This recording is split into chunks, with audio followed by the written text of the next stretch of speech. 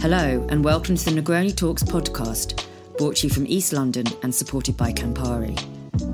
Set up to be lively, provocative debates on issues around architecture, the Negroni Talks are hosted at the Venetian restaurant Ombra in Hackney and organised by Architects Fourth Space with the assistance of Rob Fain.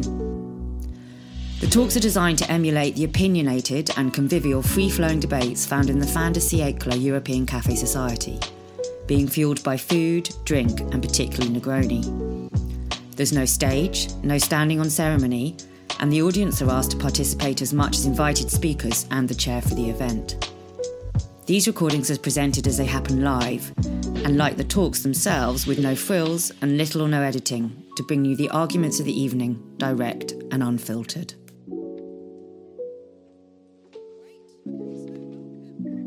Welcome to the 37th Negroni Talk. It's amazing. It's incredible. Here at lovely Ombra, organised by Fourth Space, as Hugh mentioned, and Rob Fain.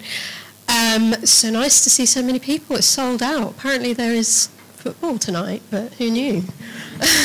No, it's so good to see so many friendly faces and a few unfriendly faces too. Anyway, so my name is Alba Dapani. I'm an architect. I'm also head of strategic planning and design at Waltham Forest. Waltham Forest, not Walthamstow Forest, just as a reminder. Fun fact, I used to work in this building actually about 11 years ago, so that's when I first met Hugh and Steve and Paolo, when we used to pass along the long corridor to the toilets. Memories. Are the toilets the same? Are they nicer? The toilets? The same? They're the same. Okay, cool. Good, I'm glad that's been confirmed. So good. Okay, so anyway, back to the reason that we're here. We are here to debate, very mature title this, vernacular schmamacula. So, well done, lads. Vernacular architecture. What is it? Who decides? And why? I don't know, but we're gonna discuss it. And because I am a consummate professional, I did do a little bit of research beforehand, so I'm just going to bring that up on my phone. Okay, so I did a bit of research. According to Wikipedia, vernacular architecture is building done, great grammar, building done outside any academic tradition and without professional guidance. Don't know what the ARB would have to say about that, but I don't think anyone has ever met anyone from ARB socially, so that's going to be fine. It goes on. As of 1986, even among scholars publishing in the field, the exact boundaries of vernacular have not been clear. So you can see that we are breaking new ground here. We're going to be discussing things that have been in contention for at least since 1986, so that's pretty impressive. And that's probably a good moment to bring in our speakers. So they are scattered around the room. I'm going to introduce them, and then I'm going to give them a little starter for 10. Is that still on? Yeah, a little starter for 10 question to get us going. But I'll just introduce them all first. So India Block, who is a writer, editor and deputy editor of Disegno. And she has a particular interest in how architecture, design and technology intersects with futurism, politics, housing, human rights, LGBTQ issues, sustainability and anti-racism. So perhaps a little clap for India. I think it's nice to give everyone a clap. And we have Joanne, who I can't see right now. Okay, back here, yeah. Joanne is a planner and an urban designer and a partner at David Locke Associates, where she focuses on planning and master planning complex brown and green sites. And she is co-chair of the Oxford Design Review Panel and chair of the Folkestone and High Place Panel, so very much our non-London perspective. So welcome, Joanne. Clap, please. And then through the wreath, we have John Norden. So John, you were quite hard to intro succinctly, which is a polite way of saying that when I asked you for 2 lines, you sent me 500 words. So John has a background in architectural practice. He is the creative director for Igloo Regeneration, which takes an approach that combines consumer insight, experience design, and brand strategy. So here's our money perspective. And Selassie Setfer, MBE, for contributions to diversity in architecture, is a senior architect at Be First, Barking and Dagenham's arm's length development company, where she manages the Innovative Sites programme, and she is also co-director of the pioneering group Black Females in Architecture. So clap for Selassie. Did we clap for you? Did we clap for you? I'm not sure we clapped for John, sorry. And then our final speaker is Hugh McEwen, who I don't know where you are. Oh, you're there. Okay, great. So Hugh is co-founder alongside Katrina Stewart of architectural practice Office S&M, an AJ 40 under 40 practice. And Hugh has been named a RIBA Journal Rising Star for his work at Office S&M. And he is on the Newen Design Review Panel and the Essex Quality Review Panel. So welcome to all our speakers. Thank you. It's nice to be nice. Cool. So I'm going to ask you all just a quick question to get the juices flowing a little bit. So, not too long, just a kind of a little intro on maybe your position. So India, I wanted to start with you. A couple of months ago, you wrote an article about vernacular architecture for The Guardian, I believe, specifically New London architecture, which you described as the hegemonic default for housing development in London. So firstly, for our guests who might not be familiar, could you just briefly explain what New London vernacular is? And what do you think has precipitated its kind of prevalence across the city? Great. I should say that The Guardian asked me to write this article, so then I had to quickly develop some opinions on it. But it was actually a very interesting piece to research because it's something that I had observed from obviously covering architecture. I was at Design at the time, and there is this kind of strange sameness to a lot of the developments that get approved in London. They tend to have brick, even if they're like very tall towers where you wouldn't necessarily be using brick. It's probably not real brick, it's probably stick-on brick. They have a very distinctive facade where they will have quite like big but recessed windows. They look quite flat. And I sort of traced it back to the patient zero, which turned out to be Boris Johnson. Pause for everyone to be sick a little bit in their mouths. And he had kind of said that we needed like more buildings, yes, but could they all be like great background architecture? And again, I'm aware that I'm probably preaching to the choir here, as a lot of you are architects, but it seemed to come from this kind of government desire to build more things that look a lot like the things that we already have, because we wouldn't want anyone's property prices to go down. So we need everything else to look nice and it will blend in and be kind of non-offensive. And it's kind of turned into this strange mode where architects who probably want to be doing like original, exciting work are kind of having to prove that everything they build blends in nicely with everything that's already there, even if the things that are already there might not be that great. And it seems to be this very like external, to me, sort of image. And vernacular, kind of apart from the New London vernacular tag, is a word that comes up a lot in press releases that I get sent, and I definitely had to kind of Google it the first few times to be like, what are they talking about?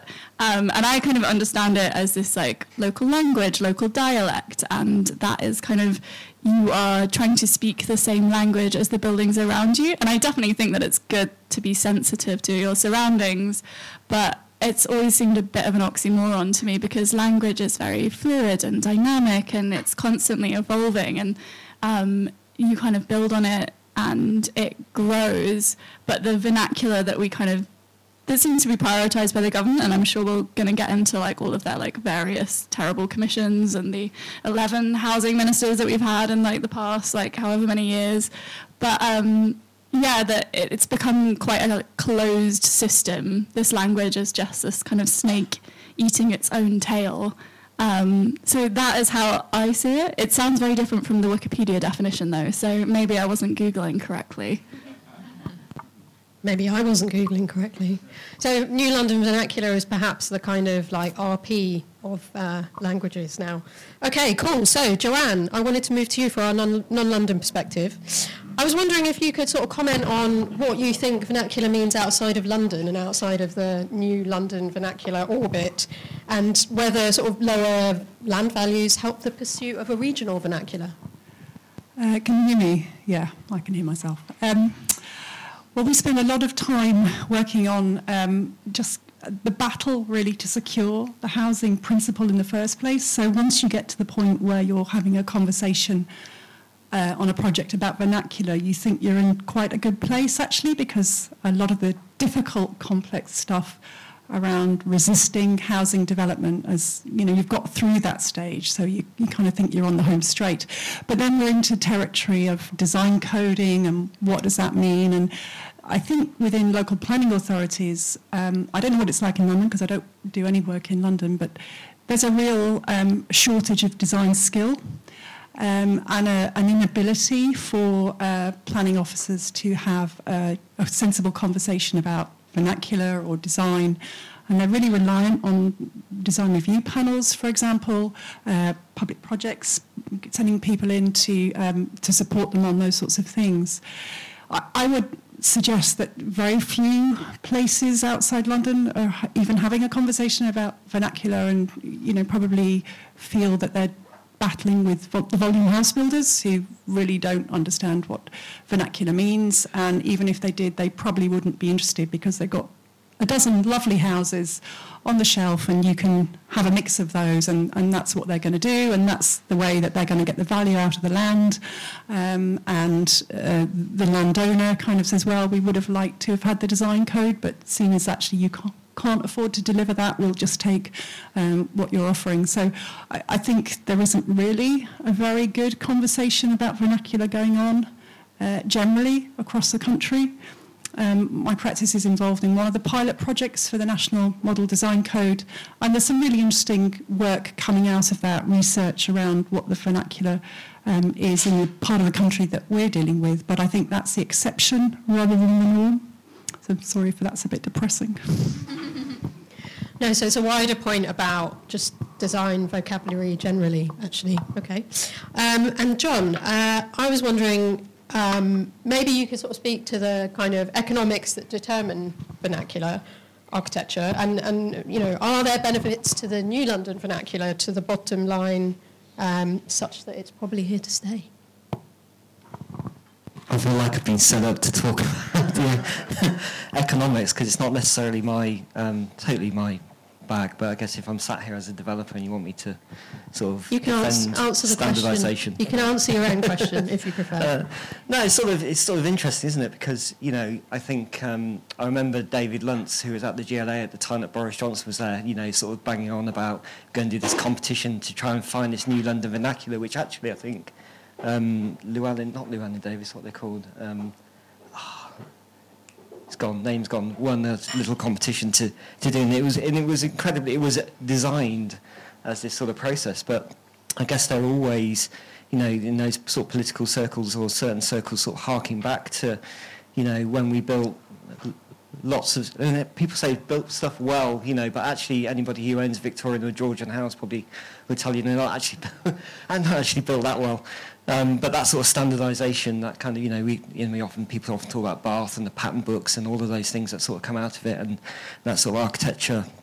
But I guess reflecting on what I've heard just now, it's sort of interesting when, you describe it as buildings built without an architect. Actually, everything we've just heard about has been built without an architect. It's politicians deciding about architecture. It's local planning departments without the design skills to make a decision about it. Actually, are we getting the vernacular we deserve? It's kind of sort of intriguing to me. Whereas, perhaps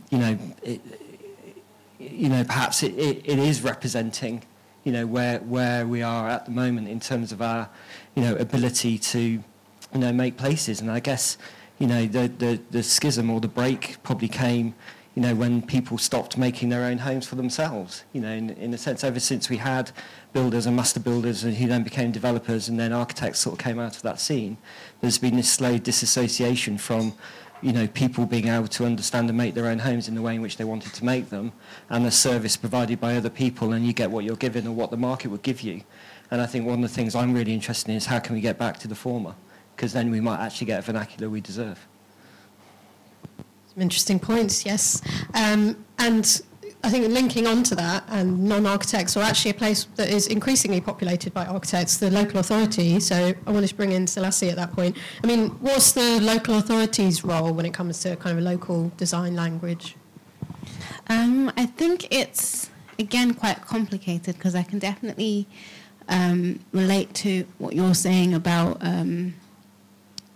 just the dynamics in sort of dealing with planners. We are in a unique situation in Be First where the planners are in Be First. The design team, we have a design team which I'm part of, which is in Be First. We provide design advice to the planners in the in the DM capacity and consultant capacity. So we are there, we're in it, so we're able to provide that design advice. But notwithstanding, you're still in a situation where you're delivering for the council ultimately, and the council is a client, and they're seeking to develop affordable housing primarily for their local people. And to get buy-in from the local people, there is a sort of conversation that needs to be had around vernacular, so to speak. Maybe not using the term vernacular, but a term to uncover what local people want and appreciate good architecture and good homes to be. And where you have a situation where majority of the borough, like 40%, is the Becontree estate, which is built out of brick, which is cottage estate. It's a long, kind of difficult slog to get to a place where people can appreciate something that isn't what they're generally used to. And you can start to see that between that and the sort of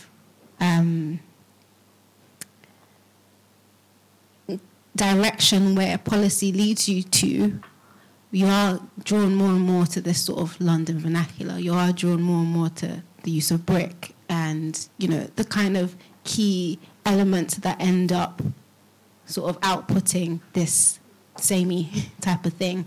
There's so many different factors at play there that from whichever angle that you're coming at it from, we're all seeming to end up at a similar sort of point.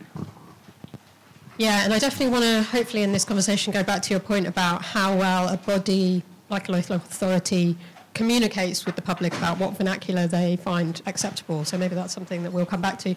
And Hugh, I was wondering, so your practice, you've kind of developed a very strong vernacular in a sense. You have a very recognisable dialect, as it were, as a practice. So I kind of wondered what takes precedence, kind of responding to a local vernacular or a local character or expressing your own. Yeah, I think for us,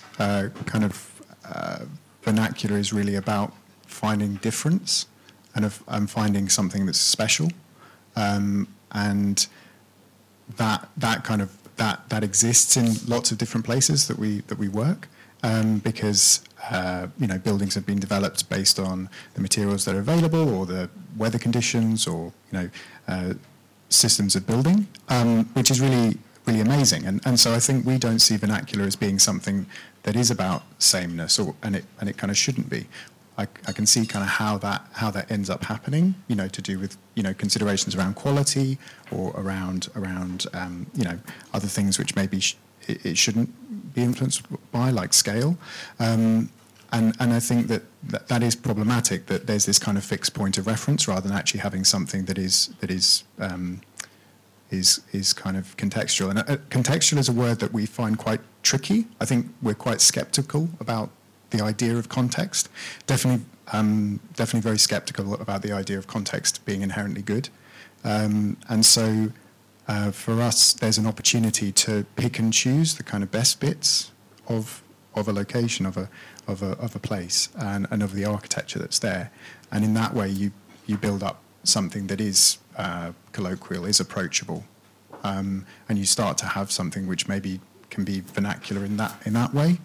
And I think so I think that's our kind of view on how you might go about putting that together, or how we approach it. But I think what's amazing and what would be great to also talk about is this return to kind of thinking about architecture and meaning and language, and it is really interesting and starts to open up so many things of like, what does brick mean to people?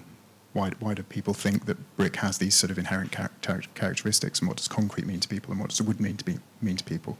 And I think it's amazing that kind of that starts to kind of come back onto the agenda. So yeah, it'd be great to kind of open some of those considerations up today. And I mean, so vernacular as being just as much about difference as kind of sameness. I think that's a really good point. And also the idea that context-driven or responding to context isn't just like making it the same. Yeah, I think that's a very good point. Okay, well, having heard their opening gambits, I'm just interested to know if anyone has got anything that they would like to contribute at this point. Come on, so many of you here. If everyone's too shy, I would like to chip back in. I was thinking it was really interesting what he was saying about what brick means, and I kind of think at this point it's almost a cargo cult that has developed around it, that people think that, oh, if it's made out of brick, it'll be great. And that kind of goes back to what John was saying about these like London Victorian period buildings that hold their value, even though they tend to be like all fur coat, no knickers. Like they literally don't have foundations in a lot of cases, but everyone thinks that they're great, and like you want to buy a period property, so you would build something new that looks like a period property.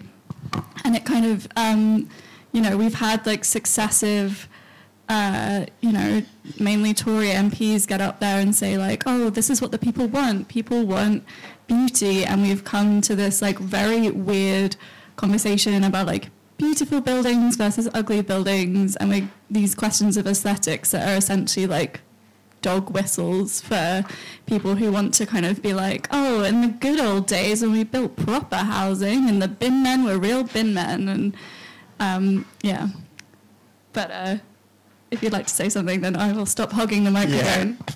Yeah. I think it's also to do with being risk averse and not be able to propose something that is different, and you think, I'm not going to get through planning, I'm not going to get through with this design. So I think people sort of set back to what was already approved in the area, which is not only that, they don't really challenge. So going back to what you were saying, I think understanding the context is very important. Could be refurbishment, could be new build. But you need to understand the context and what the client wants to start. But then I think, as I said before, because the economics of the practice, you can't spend too much on preliminary and then planning stage. So you sort of go kind of fixed recipe when you know it's going to work because it's done before. So I think it's part on us as well. Yeah, and I guess try to challenge. Also goes back to whatever the local authority are advising on that front as well, I guess, if they're also risk averse. Yeah, go on. Okay. So can I just, the speaker's a question, because I think I feel like what a lot of people are talking about is context. And so what is vernacular just context, or is it something else? Because I'm a bit confused, because I feel like, when you're doing, planning, you look at the local context. But what is the local vernacular? I mean, is it an English vernacular? Is it a borough-wide vernacular? Is it a street vernacular? What does it start? I don't know what it means. I think it's problematic that we look to, I don't know, I think the fundamentals always seem to be missing somehow. Vernacular, to me, the dictionary definition of vernacular is kind of what was said before. It's about, I guess, an expression of what a need of an area is. Like it's supposed to be something that's responsive to environment, so climate. Why are pitched roofs pitched in the Western world and it's not so in like the southern part of the world? Like, why? I mean, they do pitch roofs out there, but it's pointless. But yeah, and I think that speaks to what vernacular should be about. It should be sort of responsive. So, yeah. And now we're moving to a space where we're more technologically advanced, so we can use, say, flat roofs and make them as effective as pitched roofs used to be, for instance. But I think ultimately it comes down to us going into a rabbit hole really about beautification, because everything is starting to be revolved around or led by politicians or other people who are so far away from the fundamental question of, okay, you say people like brick, but fundamentally you haven't spent the time to interrogate what it is that people actually like. And when you ask people, it's not just about brick. It's about something that's more deeper than that. And unless you spend the time unraveling what that is, you will always come back to a conversation in a rabbit hole that is about a beautification project of some kind and the use of brick at a very superficial level and not really ever get to the crux of the matter, which will then lend you to a vernacular that isn't about the kind of things that we think it's about. I don't know if that makes any kind of sense. But yeah. That makes sense. We've got a hand up. Yeah. Sorry, I just wanted to kind of draw on the topics I'm hearing from different speakers. And to build on your question of context, what I was thinking, just coming to hearing the word vernacular, a lot of it, I think to the non-architecture crowd means character. And that is when we go through, when you have top-down design guides coming in, which are devoid of local character. You have the conversation about materiality and locality, and, for example, and then people being afraid of developing character and introducing character into buildings. I think the reason, or at least that is what I'm having at the moment, is that the reason people are talking about the vernacular is that they're seeing a lot of modern developments given by those, the 10 house templates you have. And what they're lacking and what they want is a sense of character and a place. And that's what they mean by the vernacular, is that it is materiality and it is the building, the building standards you use. But it's more so a sense of this space is particular. And going back to even the Wikipedia definition, when it was talking about architecture, the vernacular architecture being built as something that's built by people, made by people, and not really imposed top-down, then inherently it will have character of the person who built it. And then, you see these wacky buildings or wacky places in London as you come through. People love them, but no one will be building them right now because everyone's very afraid to express it.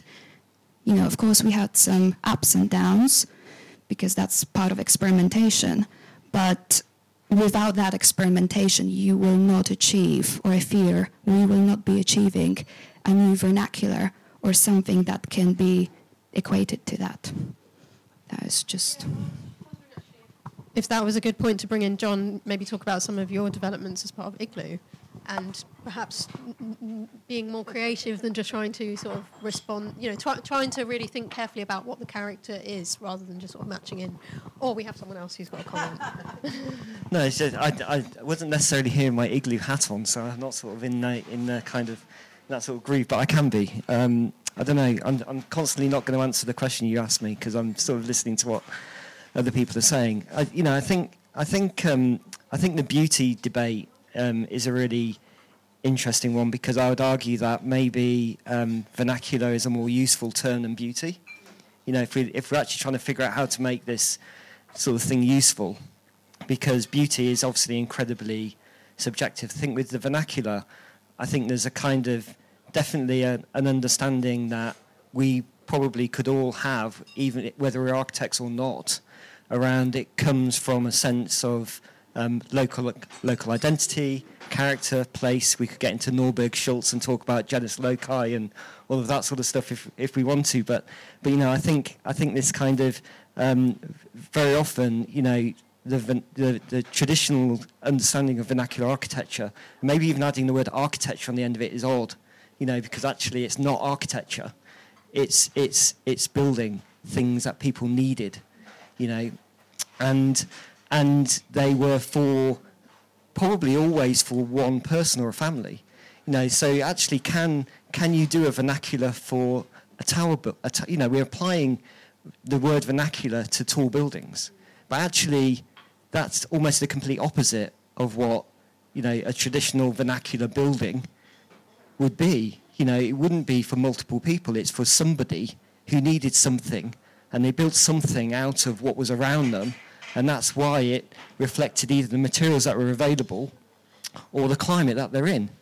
So if you were to then say to me, okay, link that to the work you're doing, that's the work we all should be doing, because actually if we're looking at living on a planet at the moment beyond our planetary needs, we are using materials from too far away. We're not actually building for the climate that exists at the moment, or even, and particularly not for the climate that's coming. We're not building that resilience. We've got and we're clinging on to this idea of some kind of aesthetic desire to be Georgian.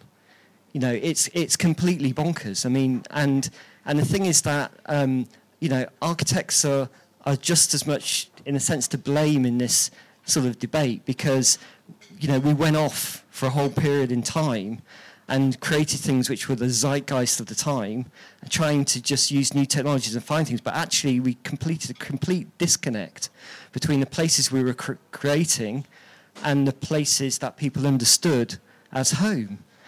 And then we're fighting to get back to it, and we've ended up in this sort of retrograde position where we think, oh, in order for people to understand it and like it, it's got to look like it came from the past. And it's sort of slightly bonkers.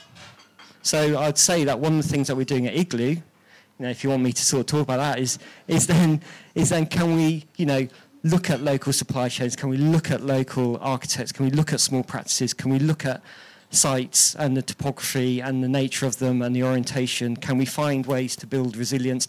In a sense, that they're all the things which, you know, some of us have been doing for years.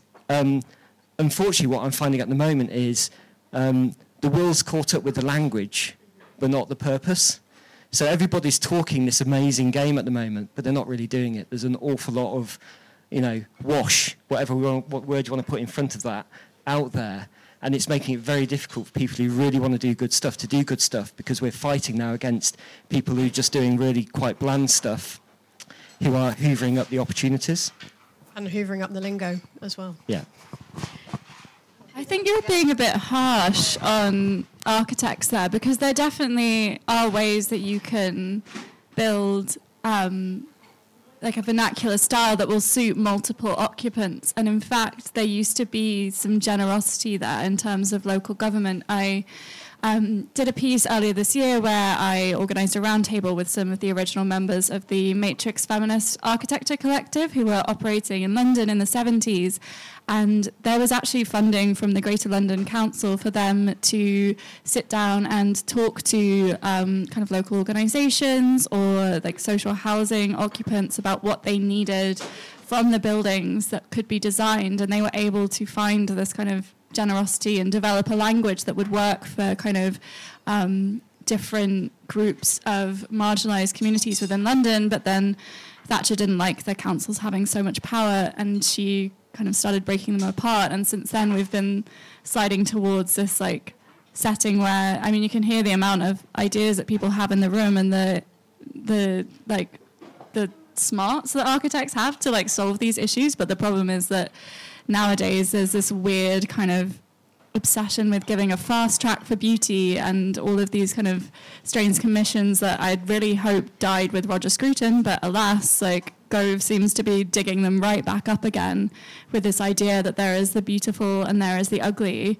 But I guess like the problem with vernacular is it seems to be so obsessed with the external aesthetics, and I think a lot of the problems that we're hearing from the people who live in substandard housing, like there's been so many tragic cases in the past few months with kind of children dying horribly of respiratory illnesses that would be entirely preventable by architecture that had been like built and maintained properly, is that the aesthetics are entirely external, and there's no space in any of these plans that are being made by politicians for design that works internally for the people that are living there. Like we live in quite a cold, damp country, and yet there's no kind of, you know, like we don't have trickle vents in windows. We don't have like communal drying rooms.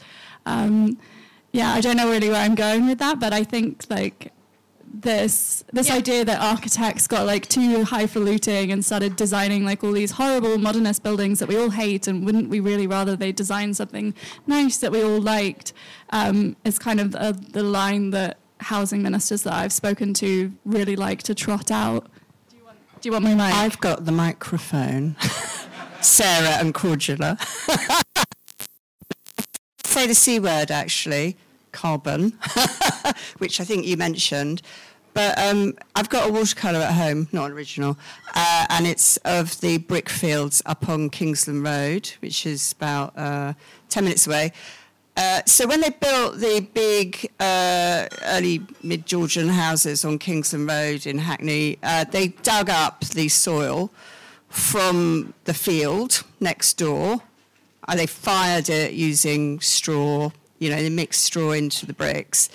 And then they built it. And that's because they didn't have fucking oil, right? They didn't have... they didn't have powered saws. They ran out of trees in this country, like just after Henry VIII, right? I mean, I think maybe in the Napoleonic Wars they were still building ships from some trees, but we were getting Baltic pine from Russia, like in the 1800s, and it's what you had right there. That's where it comes from, yeah, right, and that has got. Oh, look, I got the microphone. That's where vernacular comes from. It comes from what's there right now. What do you need? Who have you got to build it? And it was like phenomenally iterative process, which is interesting, which is what we don't tend to have.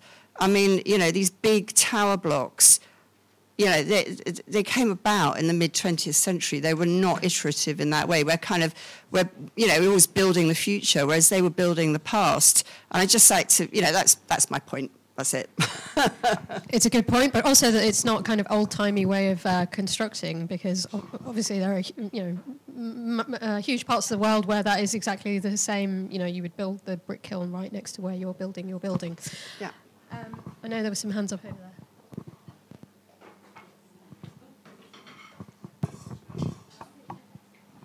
Is it on? Oh, yes. Yeah, thanks. I always think in the world that perhaps, many of us work in sort of very different areas, you really need to be optimistic. And actually, I'm getting this really strong pessimistic vibe in this room this evening. And I'm a bit baffled by it, because...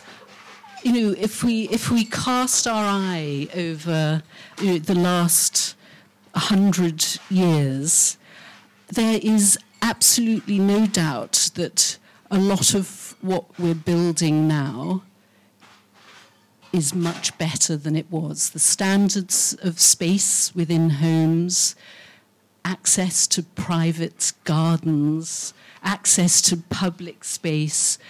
There is a much more democratic approach, and over every sort of iteration of I suppose changes in our built environment, it's because it's politically driven, financially driven, and in the last 20 years, I suppose, maybe a little bit longer than that, there was a period where communities weren't engaged at all in what happened to them. So people who lived in Columbia Road had no say on those homes. They were just houses that were provided for them.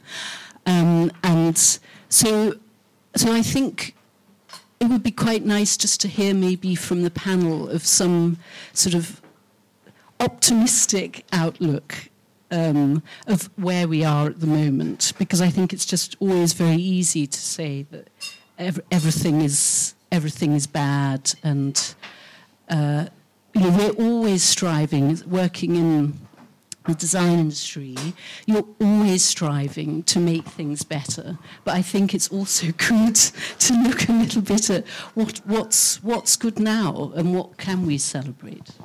So Joanne is going to sprinkle some optimism. Okay. I think, interestingly, the initiative of government to pursue the National Model Design Code and the pilot projects is to kind of set a template or a framework for bringing forward locally distinctive, use that word hesitantly, architecture and development is not a bad thing to be trying to do. How successful it will be, I think, we'll only find out in time.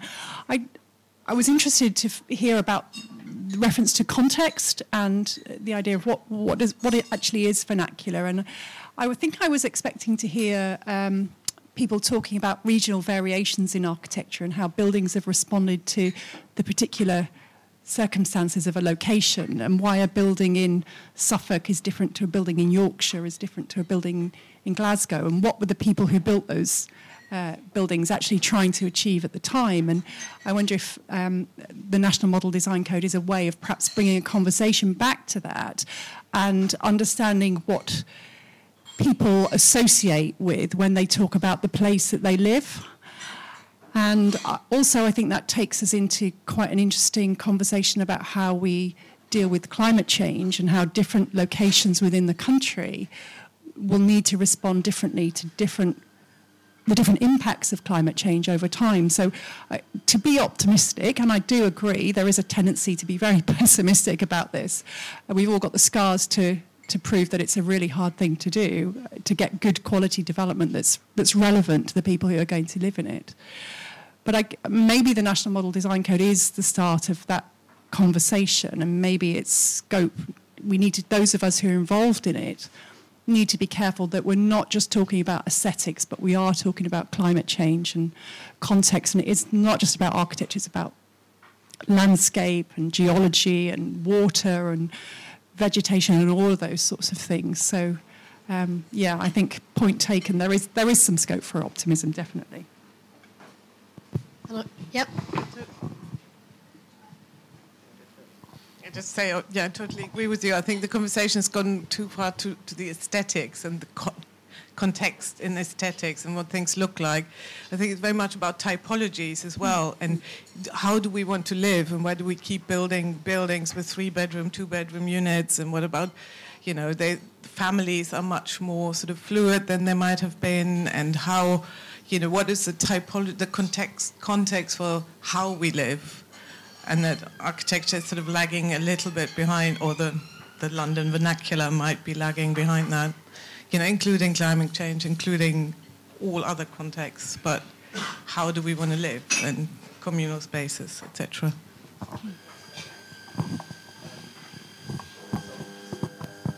So, yeah. I'll try and pick up on Sarah's challenge of being optimistic. So we could talk about 2 buildings which are near each other, one of which you were involved with, which on Weston Street. So 2 apartment buildings, 2 very different stories, in a way.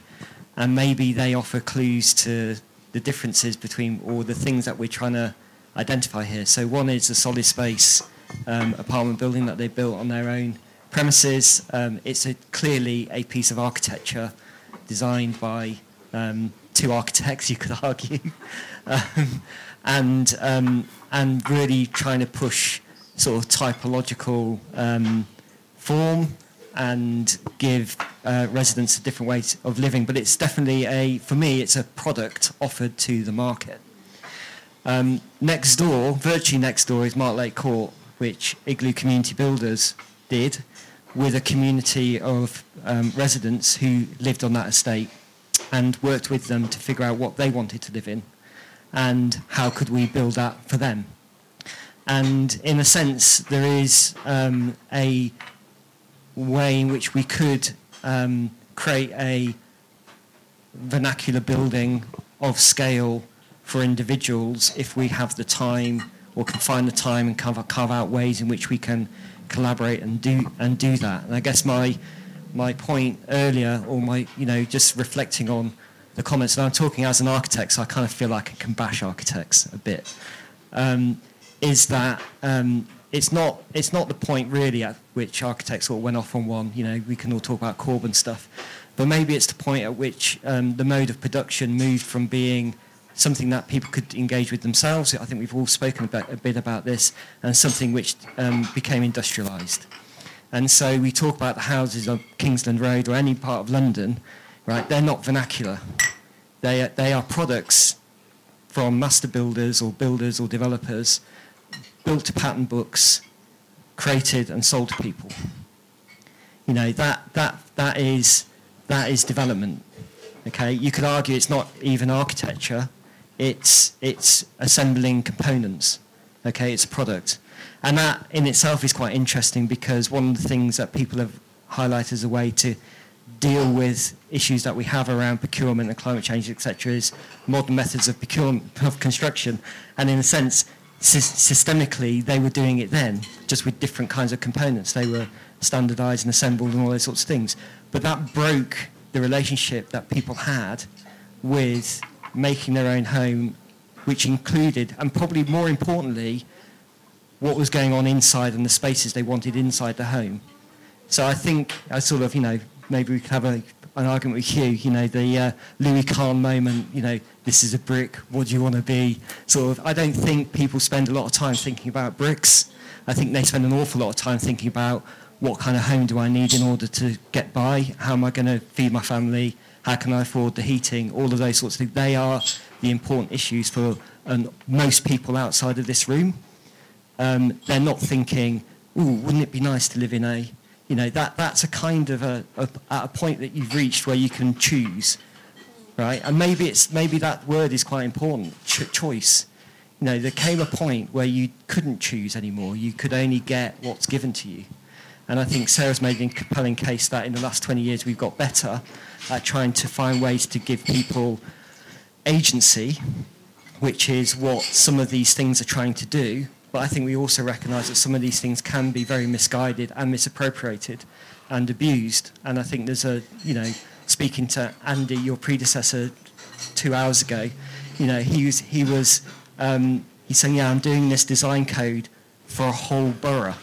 And it's like, wasn't the idea that they were supposed to be kind of like local and represent what those localities want? Said, yeah, but they just want to do one for the whole borough, because then it means they can kind of tick that they've got a design code and move on, which is just another form of sort of appropriating something which could be a really good agent for change and misappropriating it and using it to create more development control effectively. And I think that's where there is such positivity, and there are so many kind of opportunities when looking at the vernacular. And it seems to be very prescient. This is weirdly the second talk today I've been to on vernacular architecture. So I'm just... Where were our rivals? Yeah, I'm just reading off the notes. But I think when we kind of look at those, it's more the systems around vernacular architecture, like you say, that there can be so many benefits, whether that's supply chains. I think community wealth building is a fantastic policy that we see certain local authorities starting to adopt about kind of reinvesting money directly back into the communities that they serve. And I think that sort of the vernacular has an opportunity to kind of piggyback on that or be a method for delivery of that through things like repair and maintenance and care, care of these buildings and these spaces that might be kind of created. So I think, all the networks that kind of go around, an idea of the vernacular could kind of be some of the most important, the most important parts of what it might actually deliver, as well as it being an opportunity to build out of things that are lower carbon than brick, So I think there can be multifaceted, benefits from reapproaching the vernacular. Just maybe speaking to the point about maybe exploring what some examples are of without sort of tooting our own horn. I think Be First is doing a decent job at trying to, I guess, navigate some of these issues. I don't know whether I don't think there's a Be First vernacular. I think we're dealing with the different areas of our borough in hopefully the most responsive ways to the different areas. So the kind of developments that are happening in the Gascoigne estate, if anybody's familiar with Barking and Dagenham, are not the same as what's going on in the Becontree estate, where there's very little opportunity to actually do much development anyway. And again, without tooting our own horn, yesterday one of the winners of the AJ Award was 200 Becontree. And again, it's night and day trying to compare that project with projects coming out of the Gascoigne estate. They're very, very different. And that is because they're responding to context. They are responding to the need of the local community as well as the borough, but in different, very, very different ways. The characteristics of the Becontree estate will not even allow for something of higher density to have happened at the site of 200 Becontree. And if you ever have the chance to either go down and see or a quick Google and have a look at the context of that project in Becontree, you would see that it is being very responsive to what is around it. And there was a lot of community engagement that happened to bring people in the local area along that journey. Because, like I said, there's not much development going there. What's there has been there for near enough 100 years. The Becontree celebrated its centenary this last year. And people are used to what they're used to. So I think it's about straddling between what the local need is, definitely being very responsive and conscious of local context, definitely being responsive of how you bring people along a journey into striving for better quality. Aesthetics on the outside, great, but internally, how are you really navigating very serious issues like, how are people heating their homes, and how are you dealing with climate change and all these other kind of things. And I think that comes down through the work that Be First is trying to do across the whole entire borough. We're trying to be as sustainable as possible. In some places, we are exploring a pattern book approach, but that's not going to be applied every and anywhere. We do need to build in volume. So, again, you're straddling between, yes, wanting to create these unique, bespoke things, homes for people that, take people on the journey of being able to elevate themselves beyond where they are now, create agency, incite joy and all of this. But you also need to deliver, because we have an extremely long housing list. And so it's a balancing act. So on the one hand, you're doing a pattern book approach and you're doing MMC, but all the while you're dealing with sustainability, you're dealing with climate change, you're also dealing with the needs of the people. Ultimately, a lot of these houses are for the council, so therefore they are their assets in perpetuity, and therefore it's in the council's best interest to ensure quality from the outset. And I think that helps in a different way than the public sector to ensure the quality of what we're doing, ensure that all of these different cogs are turning in the right way. And hopefully at the end of it, we come out with good quality and beautiful architecture. Yeah, I think it's a really good point. And as you were speaking, I was also thinking about the House for Artists, another great Be First scheme, which is responsive or speaks the language of its programme rather than the neighbourhood and it's a new programme. I mean, it's not a model that exists elsewhere, as far as I'm aware, communal housing for artists, and it's responded to that, which is why it's kind of its own thing. So I think it's a really good point. Okay. Oh, we've got a question at the back.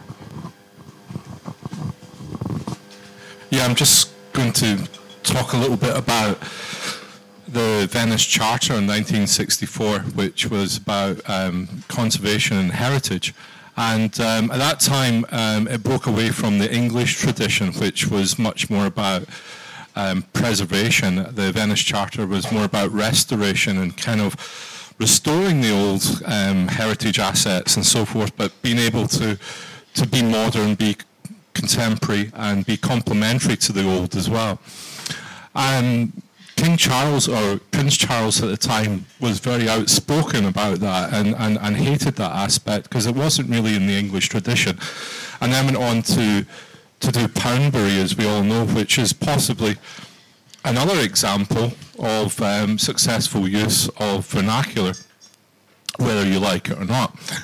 And it's a question that maybe goes to India, who kind of, I think, first broached this subject, that took it into more of a positivity aspect, and possibly the floor, and possibly Joanne as well.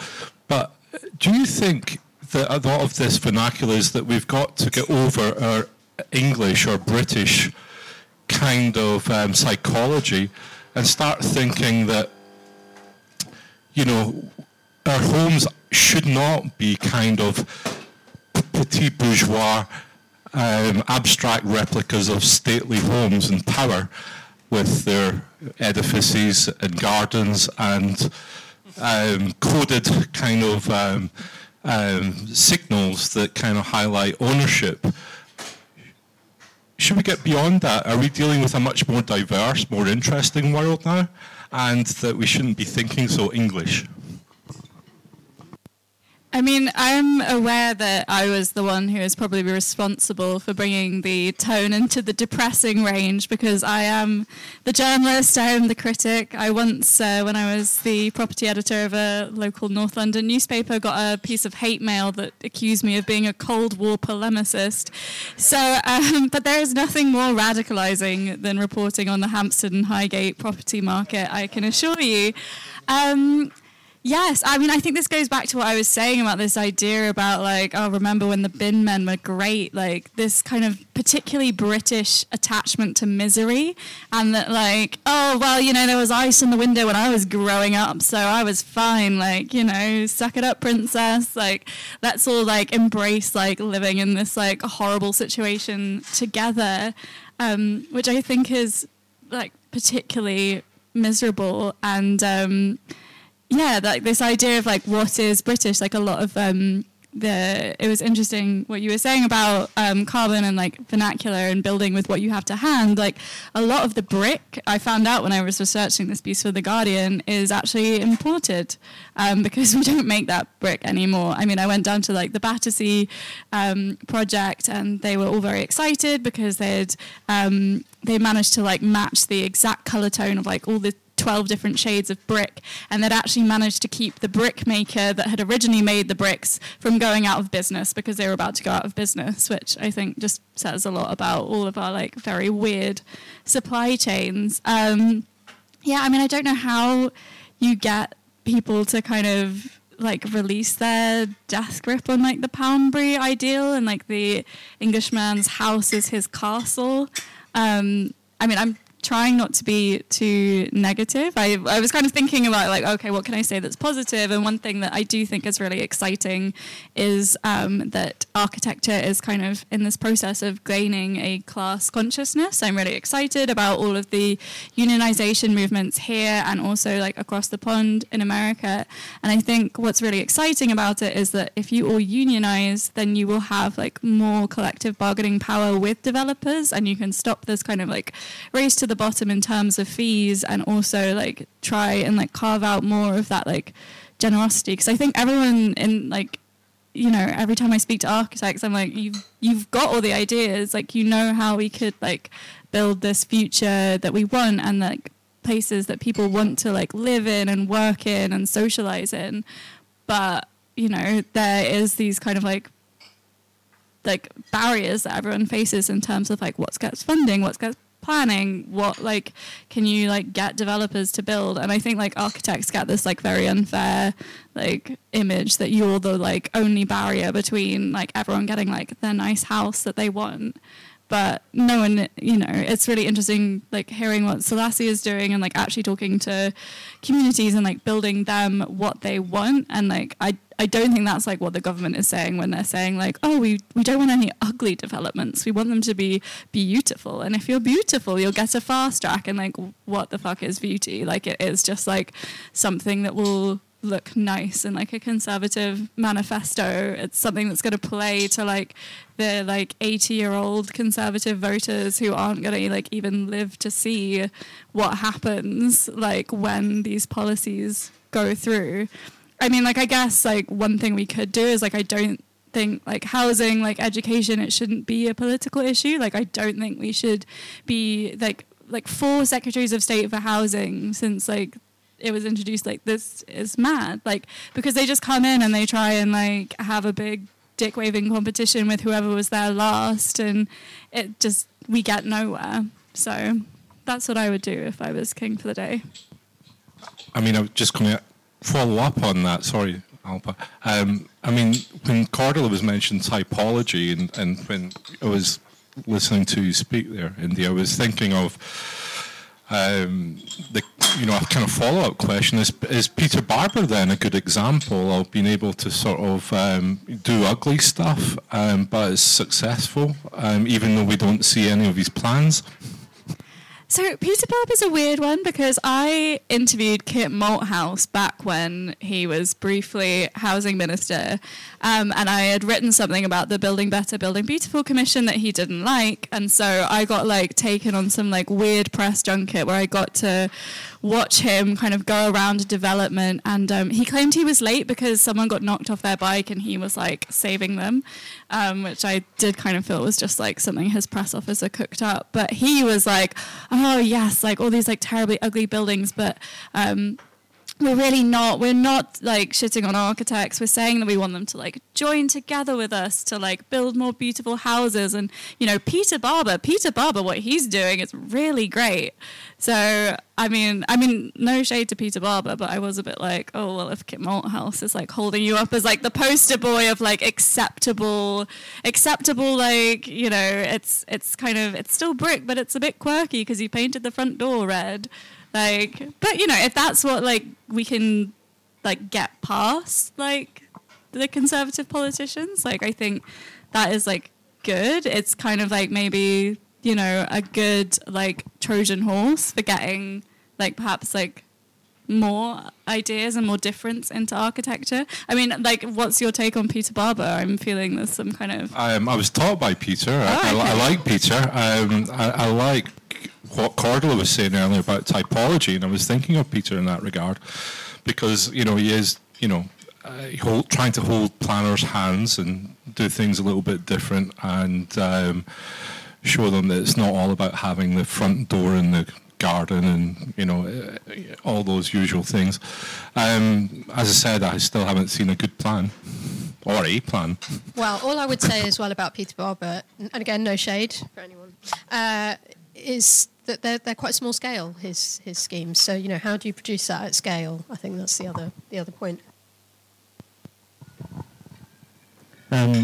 Yeah, I'm just going to keep this kind of architect bashing thing going. So to come back on India's point, because I think there's a real danger, which is architects have got all the good ideas, right?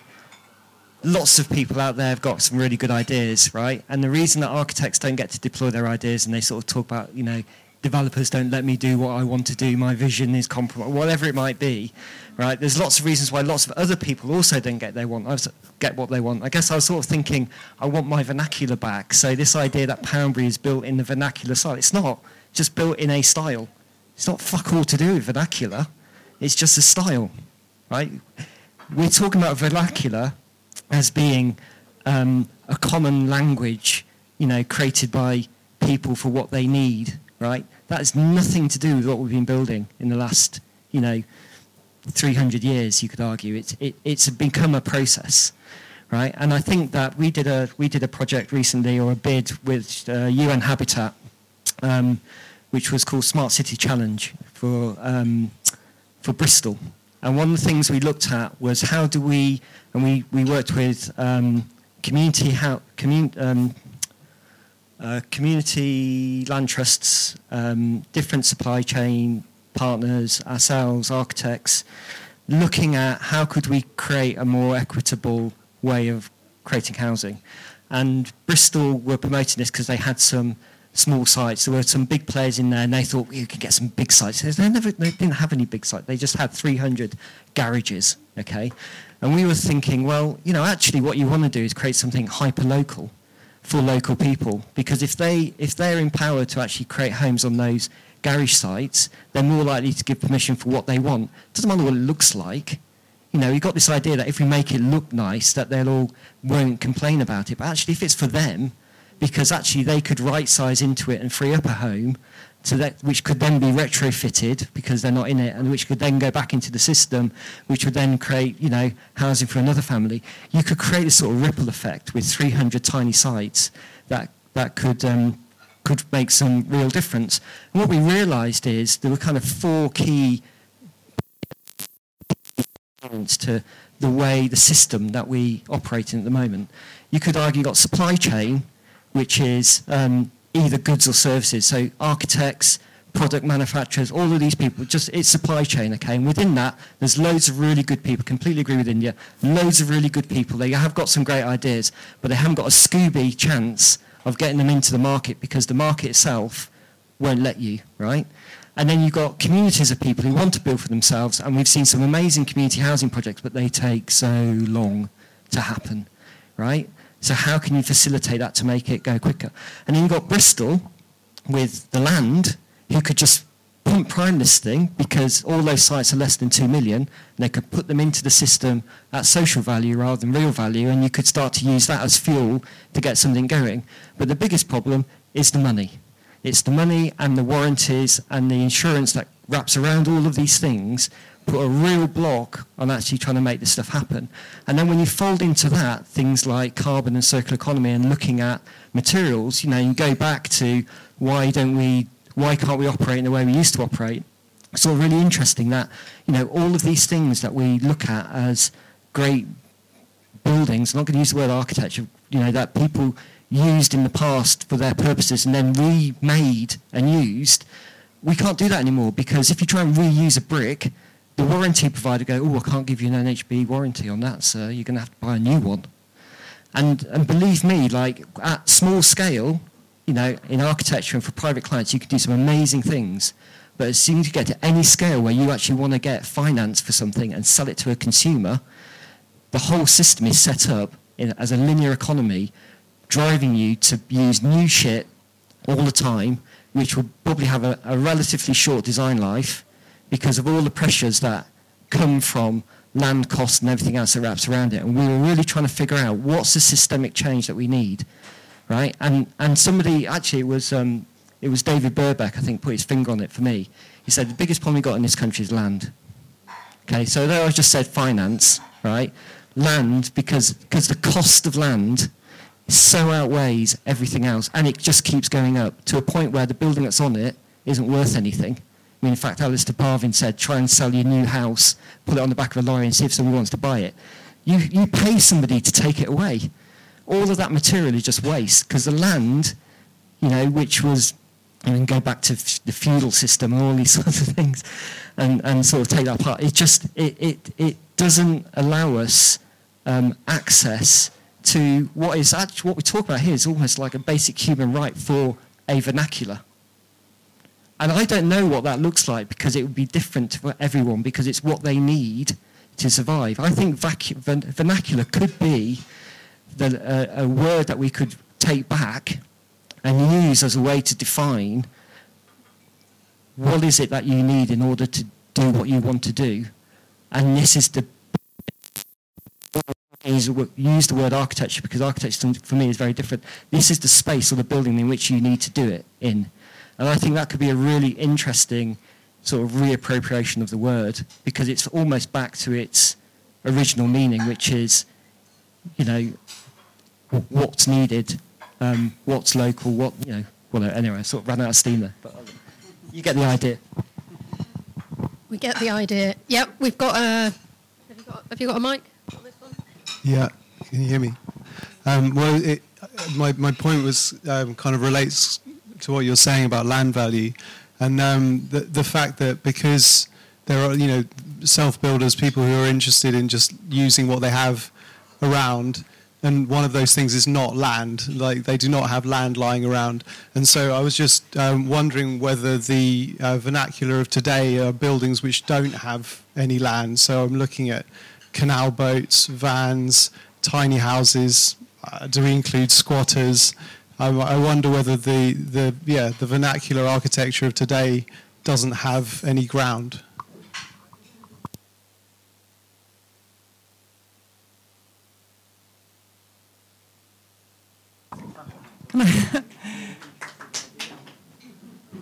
I just want to pick up on that point about land and how you get the land. It is on? Can you hear me? Yeah. How you get the land to build at scale. And there are examples of that in the UK. If you take Milton Keynes, for example, the land was acquired by the state at existing use value plus a bit of hope value, so it wasn't housing land value. And, thousands of acres were acquired for the purpose of building at scale to solve the housing crisis. And part of that journey was all about innovation and experimentation. Can't imagine there were many conversations at the time about vernacular, because the Development Corporation gave huge opportunity for architects and all sorts of designers to experiment. But the key to all of that was actually the cost of the land and the fact that it was acquired at existing use value. And until we can overcome that problem, we can't really solve the housing crisis. And I don't think this government will ever have an appetite, and I don't think a Labour government will actually ever have an appetite to go back to that sort of radical solution that we need. I was going to get you to explain land promotion. I've got 2 mics. Hi. I just wonder, picking up on John's proposal, is part of what we need to do to just stop abusing the word vernacular. And I don't know, it seems like there's 2 aspects to this. One is aesthetic, and another is more around what you might call the means of production, so all the things in the process. So yeah, I'm just wondering if that should be a sort of front for action, is actually in definitions and words, and should it be called New London style? I don't know, or yeah. Yeah. So choose our words with care. We've got, I quite like what John is kind of proposing, that we could actually use the word vernacular to mean this kind of architecture of the commons. Who wants the mic? Yeah. Hi, everyone. I think whenever anyone says vernacular to me, it usually is red flag, because there's always some sort of other agenda behind the vernacular. It's really interesting that vernacular tends to begin around 1700, and then it sort of ends at around 1900, and then we don't really say anything about what happened after that or before that. There's this really amazing documentary about the Gorbals estate in Glasgow. I don't know if anybody is familiar with it, but it was made prior to the demolition. And they went back to interview the people who'd lived in the estate and who'd been rehoused there from slum clearances.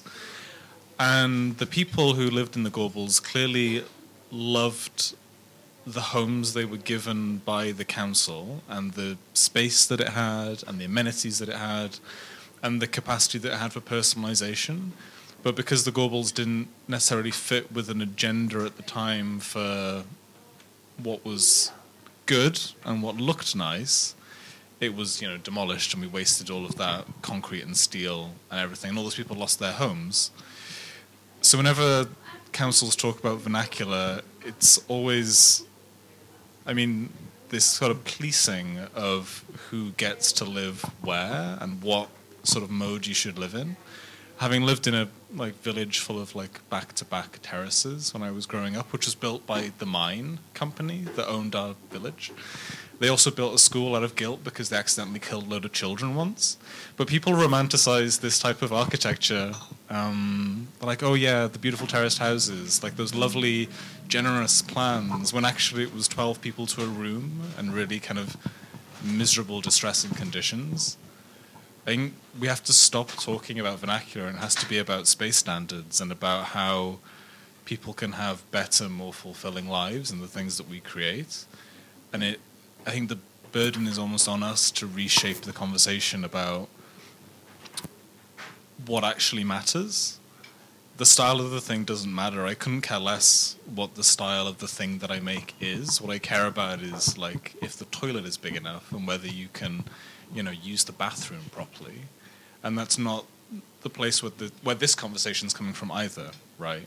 If we were having a discussion about vernacular plan forms and about how we live in the future and the nuclear family, I think that would be maybe more productive. But then it's how do you cut through the noise of the Building Beautiful Commission and all those other people who are obsessed with the skin and not what's inside. But yeah, I don't know if anyone has any thoughts on that. I think that's really fantastic. Kind of thinking about vernacular in the future and kind of directing it that way rather than kind of backwards.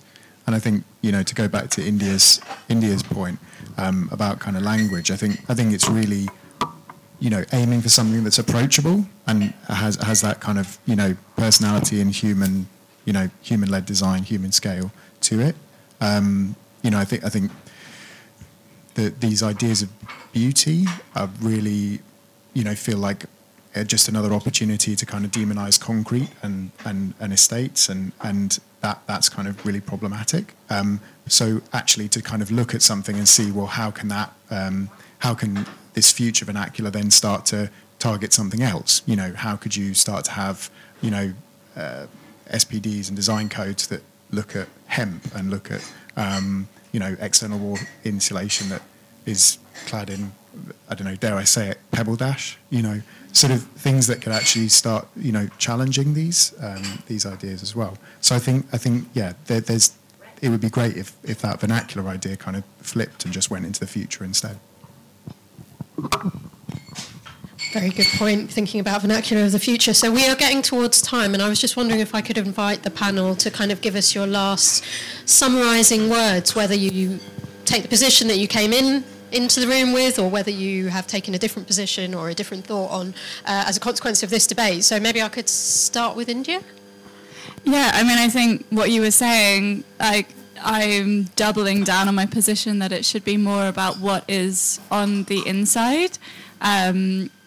That we need to be talking more about, what are these homes actually giving the people that live in them versus what are they giving the people that will look out onto them. I mean, I'm not saying that we should start building things that look hideous, but I think it is really important. I mean, I grew up in British Army quarters, which were ridiculous. I mean, my family carried around our own shower head for 10 years because the bathrooms weren't fitted with showers, so you just had to bring your own. And I just find that so funny because England is so oh yes, the troops, we love them, and it's you have no idea what people are actually living with, who are service families.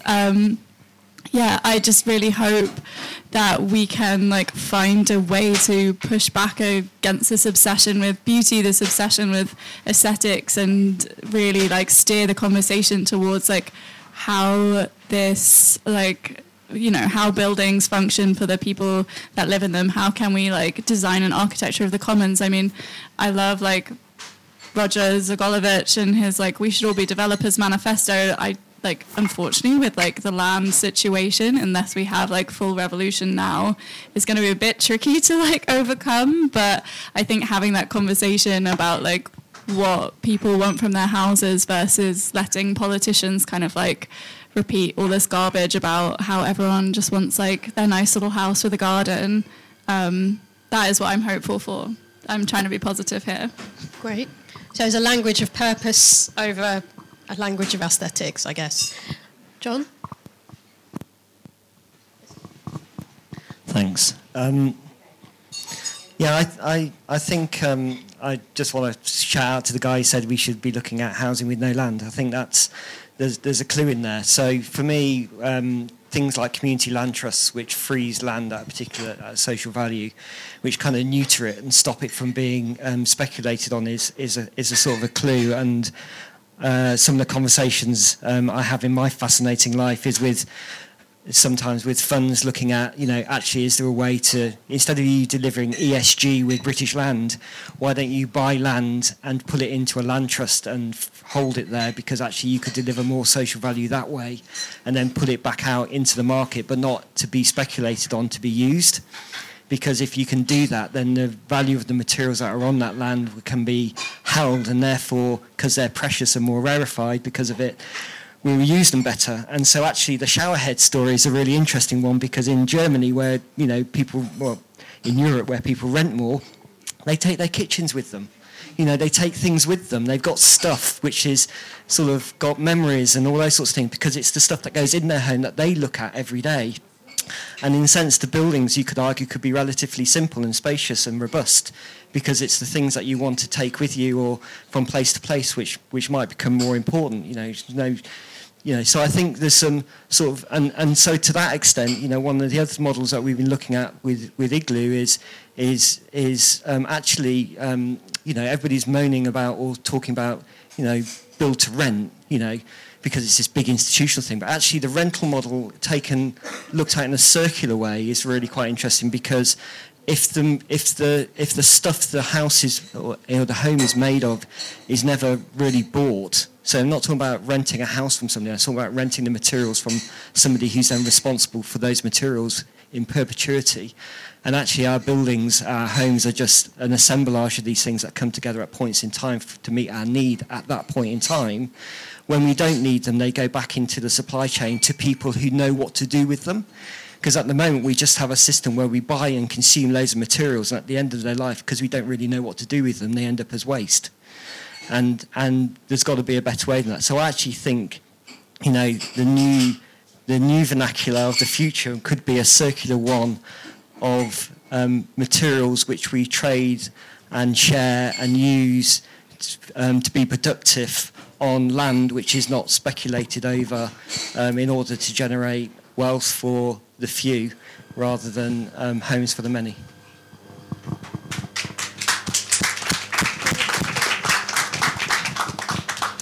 Thanks. I think as a planner, the final thing I'd want to say is around the relationship between planners and architects and the opportunities for collaboration. I think when you're dealing with local planning authority planners in particular, it's important to remember they are completely beleaguered and they are worn down by politicians, they are worn down by regulation to do with habitat and nutrient neutrality. They're terrified of the prospect of judicial review, setting their programme of delivery back. They don't have a lot of time to think about design and vernacular and all the really important stuff that they probably became planners for in the first place. So I think the more you can help them to sort of rekindle that enthusiasm and feel enthusiastic about good housing design, that's a really good thing to do. So.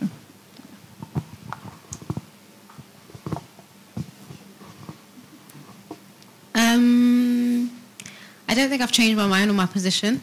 I think I came in thinking that for some reason, the industry likes to just use words, like just throw words around here, there, and everywhere, like use a lot of jargon, and then everybody else outside catches onto it, and then they use it, and everybody's using the word inappropriately, but everyone's still using the word. I think of sustainability and I think of green, and I'm like, green, sustainability, everyone's just saying whatever, doing whatever, and actually not doing anything about what the thing is actually supposed to be and mean.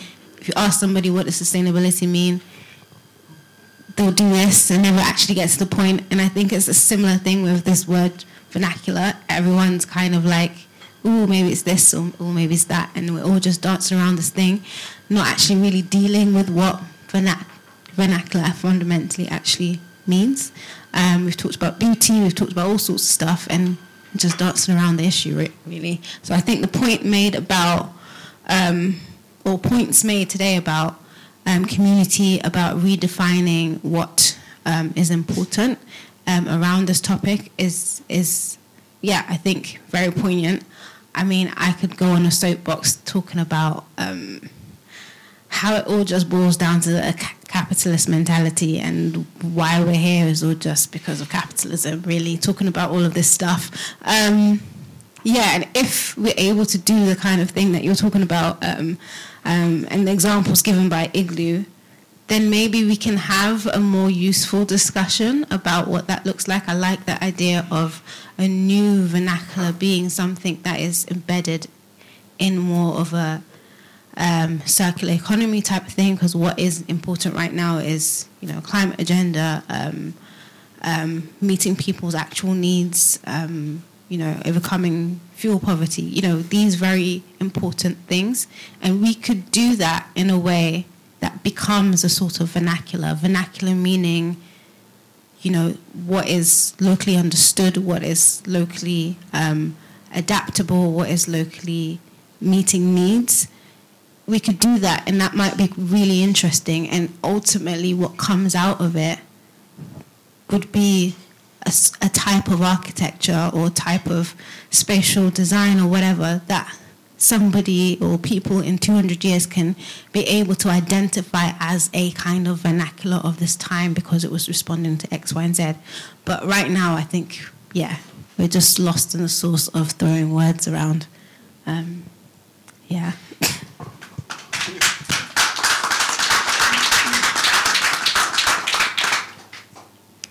And yeah, I think to come back to that idea of language, I think really it's coming.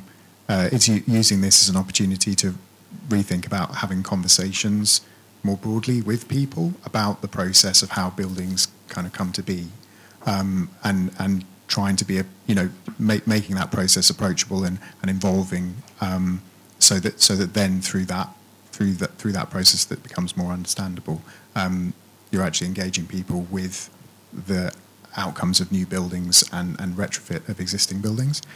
So yeah, I think the vernacular is that opportunity to re-look at opening those conversations up and making them much more approachable. So which one was the best talk? You said you'd been to 2 London Vernacular talks today. This one, of course. Good to know. Well, he hasn't had his dinner, so maybe he won't get any if he says the wrong thing. So I just want to thank you for that. I mean, it does sound like there is a bit of consensus. I think it sounds like we think the term vernacular is not very helpful, that perhaps it's just a bit of jargon that gets thrown around, and what does it mean? And also that actually what we're talking about, what we think is really important is need. And, what is it that actually people need? What's the product that people need, or not product? Maybe we shouldn't be terming it as a product. And that land value is ultimately the killer. And then the last thing that I wanted to say is, speaking as we are in a capitalist society, does anyone know what happened in the football? Wales lost. Well, losing 3-0. Sorry. Just to hijack this, have a lot of drinks. Just to hijack this, the guy in the corner with the really attractive tash basically said they built the school out of guilt. And I thought that's really interesting. Could be talking about things being built out of brick, and then it's like built out of guilt. And I thought, well, maybe my actual summary is, rather than building for greed, we need to build for need. Because I think that seems to be the thing that we've been talking about a lot tonight, which is what do people actually need in order for them to live their lives. Building for need. I don't think I can better that. So I just want to say thank you to all the panellists, and thank you to everyone who asked a question and everyone who listened so nicely as well. So, and thank you to Ombra as well. So big round of applause for everyone, I think.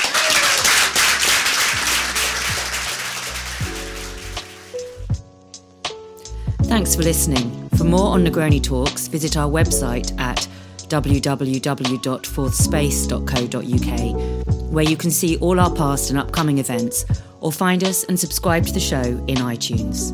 Negroni Talks, mixing it in architecture.